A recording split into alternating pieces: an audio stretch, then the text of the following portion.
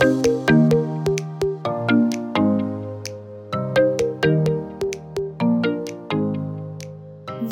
to Secure Insights, the only podcast where you can hear about the latest cybersecurity issues, quick hacks, and trending IAM products directly from the industry's top data security experts.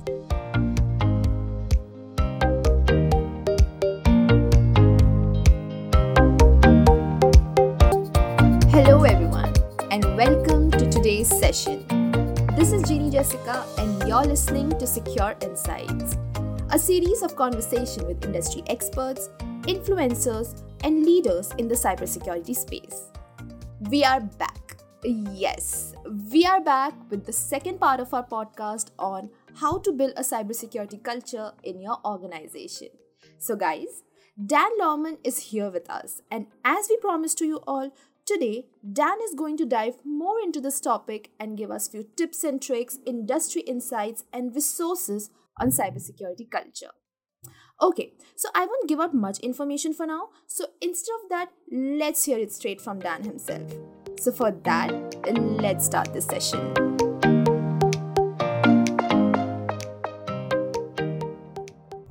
Okay, Dan. So let me start this by asking about a topic because of which the entire world has suffered: COVID-19. The first thing which comes to my mind when I hear COVID-19 is work from home. Due to this unfortunate pandemic, organizations have shifted to work from home policy. Creating a cybersecurity culture becomes both more important and challenging when employees work at home. So, what solutions would you give to these organizations? Yeah, I think COVID-19 has really shifted the message for many organizations and most people now working from home and maybe a hybrid environment. Now, many people moving back to the office, and so it's a hybrid, maybe 1 or 2 days a week and 2 or 3 days at home. Again, this is another whole topic we could spend another hour on. We've done whole panels just on this topic. What has COVID meant for cybersecurity? What has the pandemic meant for cybersecurity? But as people work from home, some of the quick challenges that are out there, people may be using home equipment, maybe not having the policies in place that apply to work. So you're doing more bring your own device or use your own device, your own network, bring your own network, use your own network, use your own laptop, use your own desktop. Many people are sharing with their children who might be doing school from home. There are challenges with encryption, virtual private networks. How do you communicate well? I mean, many of them are doing virtual desktops, VDI, but they're doing basically trying to, basically imitate their work environment at home.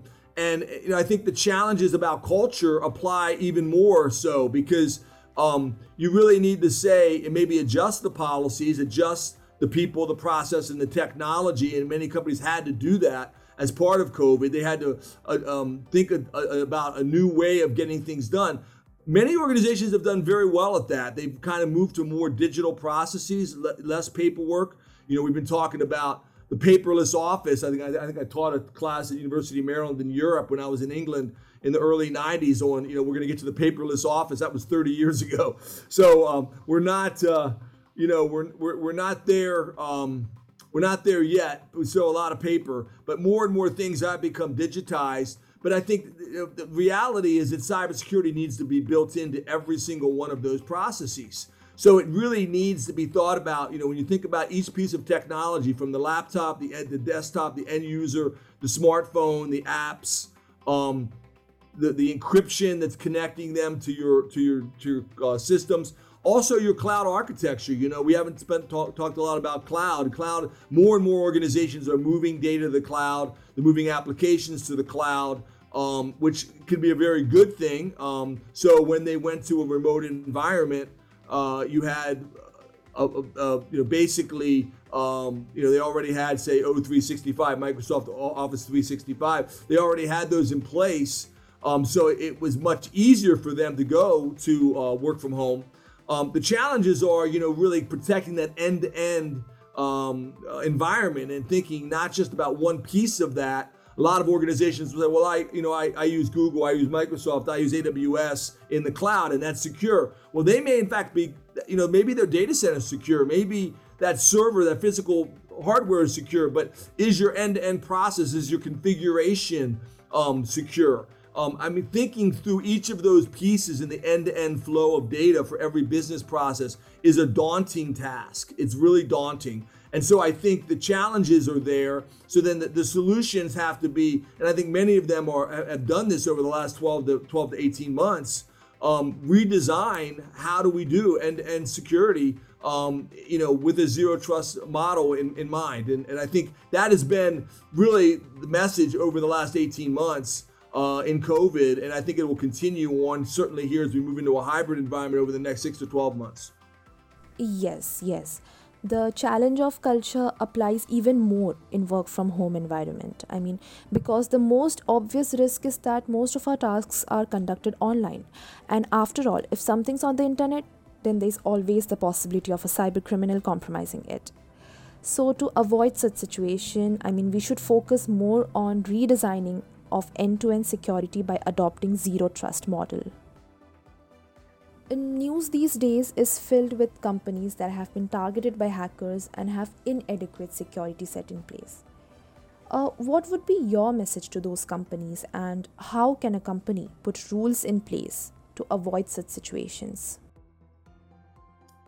Yeah, I think great question. I think it starts really going back to where we kind of began the whole conversation, and that is the importance of cybersecurity. It still is amazing to me how many people fall because they don't think it's going to happen to them. I think in 2021, we've had so many, headline grabbing data breaches around Colonial Pipeline and I keep saying that one example, but I think that was a turning point when we had gas lines in the southeast part of the United States that got the world's attention in a new way. JBS Meats as well, JBS, others, ransomware, but hospitals that have been hit, in Ireland, shutting down the NHS in Ireland. These global attacks, and they've hit small hospitals and large hospitals. And we don't even know all of them, because I think it's hard to know exactly what the percentage is, but a large percentage of ransomware attacks or data breaches are never even reported to the authorities, never make the papers. And so the first message would be, it can happen to you. Cybersecurity is a core part of your business. I think that was a message at the summit that the president just had with big tech, this week. Is really that, it's for everyone, and it involves cyber insurance. It involves, your technology. It involves the people, process, and technology. So, really includes, training your people well. We'll talk about that in a few moments. It involves a process that's repeatable. I hear this all the time as well from companies. Well, we did that 3 years ago, or we did that a year ago. That, we've already checked that box. Well, cybersecurity is not it's not a one-time check the box, move on kind of thing. It's a constantly evolving. The bad actors, maybe yesterday you did stop them. Great, good job. But they've adapted their attacks, and now they're doing something different. And maybe tomorrow you're not going to be able to stop them with the same level of security. So this is a moving target. Which it makes it very, very difficult. It's not just something you can check and say, been there, done that, got the t-shirt, as we say in the US, check the box, move on to do something else. Cybersecurity is a core part. It's like customer service in a sense. You can always improve, and it's something you have to constantly do every single day. And you can improve as a culture in your company, and it needs to be part of the way you do business. Listeners, as Dan just mentioned, cybersecurity is core of our business. We cannot get away with it. And also, training our employees is one of the ways how we can build cybersecurity culture. I think security awareness training for your employees would be a nice idea. Okay, so this leads me to ask you about the resources which organizations can use to train their employees. Yeah, great question. And I think, I work for Security Mentor. We're a security awareness training company ourselves. And, I think having an end user security awareness training program is really essential. But not just a check the box program. Many security programs, people say, yeah, Dan, we've been doing that for years and nobody really pays attention to it. It's kind of boring. It's irrelevant. It doesn't apply to me. It's somebody else's job. It's not really very effective. So we tell people your security program needs to be brief, frequent, and focused. Brief, frequent, focused. And that is, we do like a 10-minute lesson every month, year round, and on a single topic. So, maybe we're talking about passwords this month. The next month, we're talking about phishing. It needs to be gamified. It needs to be interactive and engaging. You need training that is really effective, interactive, engaging. That people say also, teach me something I don't already know. So, people don't want to keep hearing the same thing over and over and over again. So many people have told me, Dan, I just keep hearing, don't click on links, click on links. That's not effective. They have to click on some links. You're trying to use the internet, right? I mean, how do you train people and really give them knowledge that they can use in a fun, engaging way? So you can actually, if you train well, you can actually make your frontline employees advocates. And this is very hard because, for many organizations to believe me on this, but it's true. I talk to security pros. Usually the security team in many organizations is thought of as the ones who always say no. They're the ones who always, whatever the project is, the answer is no. What was the question? The answer is no. They're always like shutting things down and turning things off. Well, awareness training is one area where you can enable the end user and really help them be more effective in their home life, in their family, and also, of course, at work, in their job. And so if you're enabling them, teaching them things they don't already know, making it fun, making it engaging, making it brief, frequent, and focused, making it gamified, and really, which is really what we do at Security Mentor, and you can do that effectively, you can get those end users to say, literally, this is kind of the holy grail, if you will, say thank you. They literally say thank you. Wow, this is great. I love this. I can use this at home. I can use this with my family. I can use this in these different business practices. I can use this at work. And as you do that, then all of a sudden they're like supporting you and they're actually helping you. So having a real effective end user security awareness training program can really, really help build that culture of cybersecurity. When we talk about cybersecurity, we cannot miss out identity and access management. So Dan, what is the role of IAM in cybersecurity from an organization's point of view? Yeah, when you talk about identity management, identity and access management, it really is central. And I just start with maybe a quick little story. When you think about a number of the ransomware attacks, a number of the attacks and data breaches that have hit the United States, from the Colonial Pipeline, I mentioned JBS, but you talk about lots of state and local governments being hit, cities being hit, counties being hit, other organizations, hospitals being hit.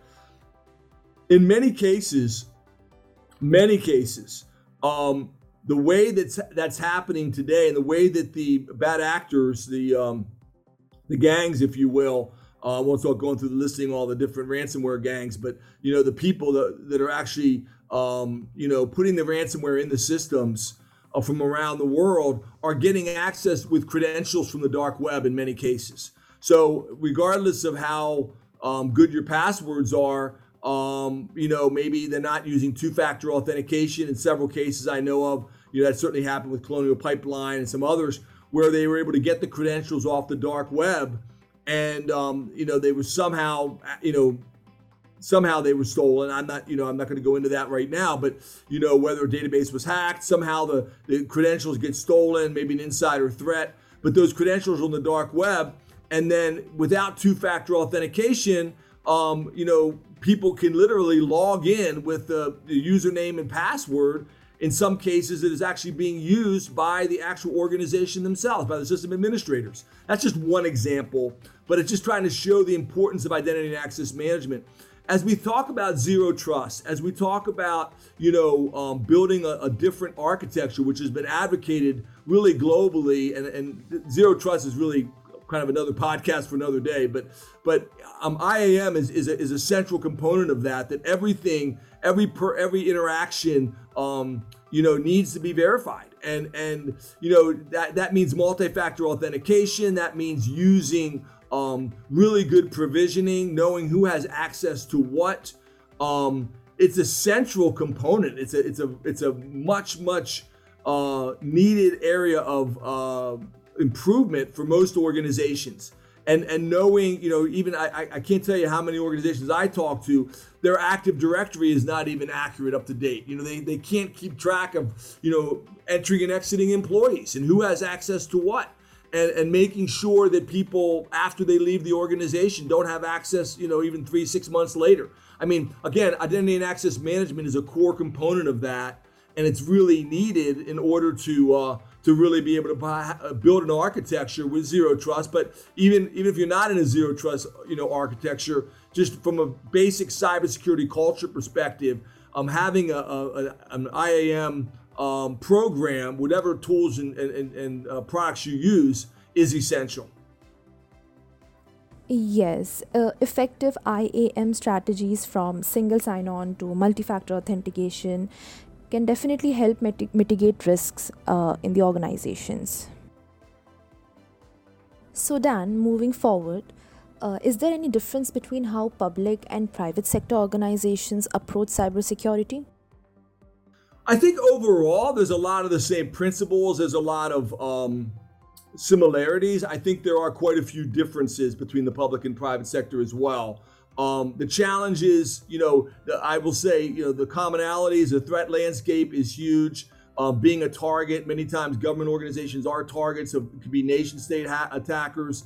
Ransomware is hitting public and private sector. The number of threats and challenges is huge. I think in the public sector, there are a number of differences that are unique, especially, I've worked with CISOs, and I've been a CISO in the private sector now for over 7 years, and was in the CISO for the state of Michigan and CSO for the state of Michigan, actually working in Michigan government for 17 years overall. And I think from a budgeting perspective, most private sector organizations spend more and have more flexibility than the public sector, than governments. Certainly, I'll tell you, one of the biggest challenges out there today is staffing, and people talk a lot about pay and benefits. I think that is a big challenge for governments to keep qualified staff. When they get trained up and they're good, a lot of times they leave. I've talked to a lot of CISOs that are really struggling to keep their top talent. They're being attracted away to the private sector. I think that's a big challenge. I also think in the budgeting in the public sector is different. A lot of times it's what we call fiscal year budgeting.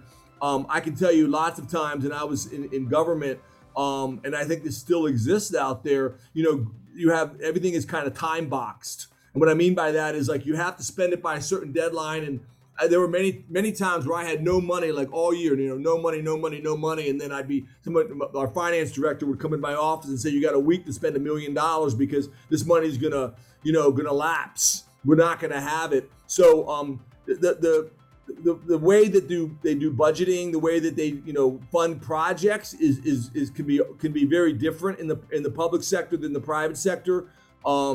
And those are some challenges, but there are also some advantages as well, because the public sector can get grants many times from, like, Department of Homeland Security, and there's new legislation now offering literally like $1 billion in grants to state and local governments. It's going through right now as part of the infrastructure package in Washington. That money is going to be available to state and local governments that not going to be available to the private sector. So from a grant perspective, from an ability to work with other governments and partner, certainly public and private sector need to partner. I think the president just had a big summit in Washington with a lot of the leaders of Apple and Microsoft and Google, and talked about more. We've been talking about public-private partnership for years, but that's going to continue, and that there's a lot of similarities.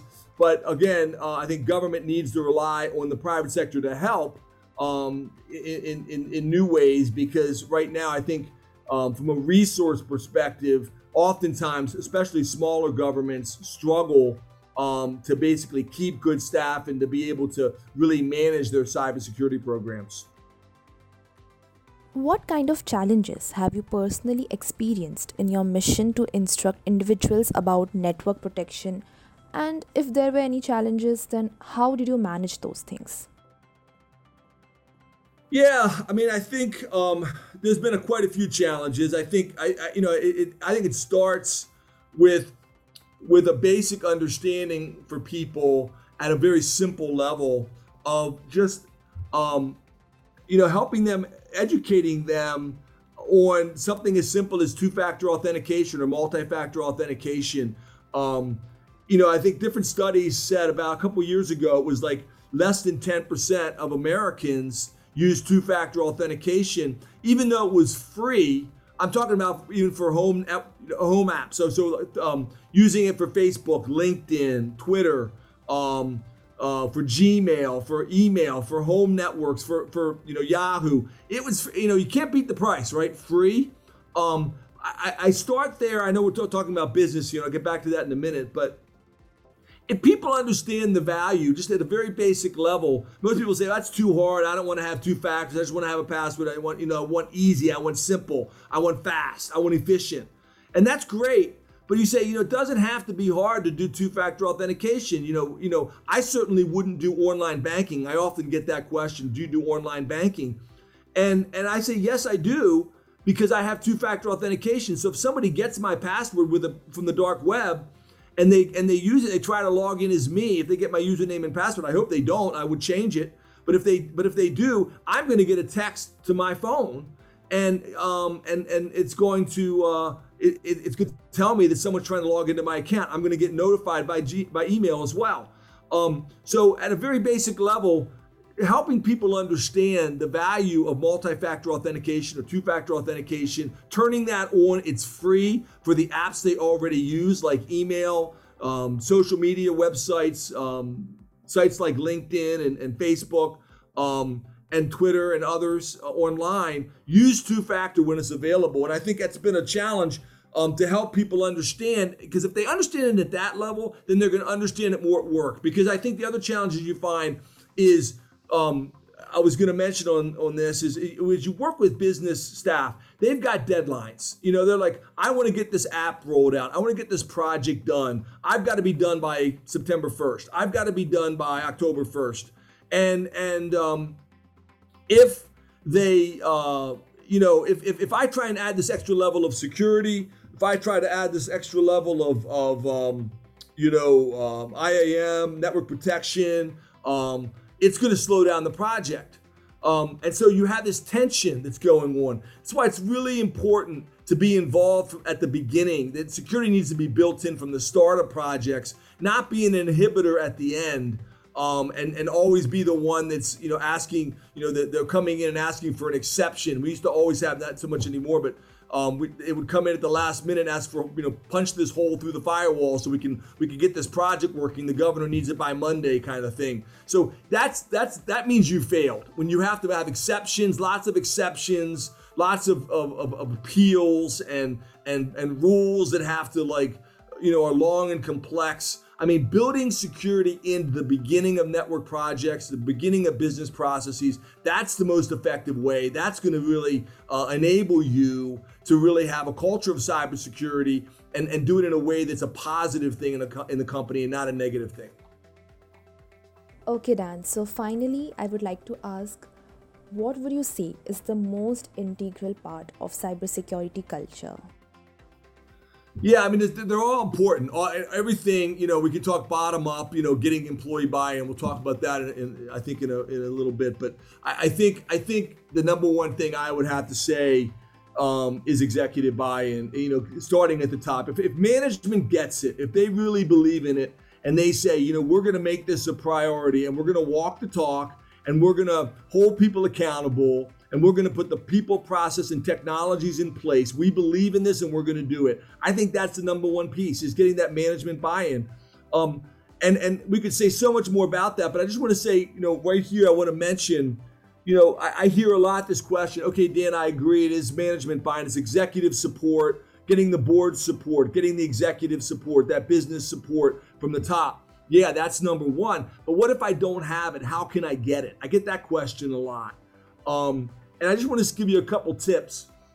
if you're out there and you're listening to this and you say, my management just doesn't seem to really, they say the right things, but they don't really do what they say. I don't really have the buy-in for this project I'm trying to do, for this IAM project, for this important security program.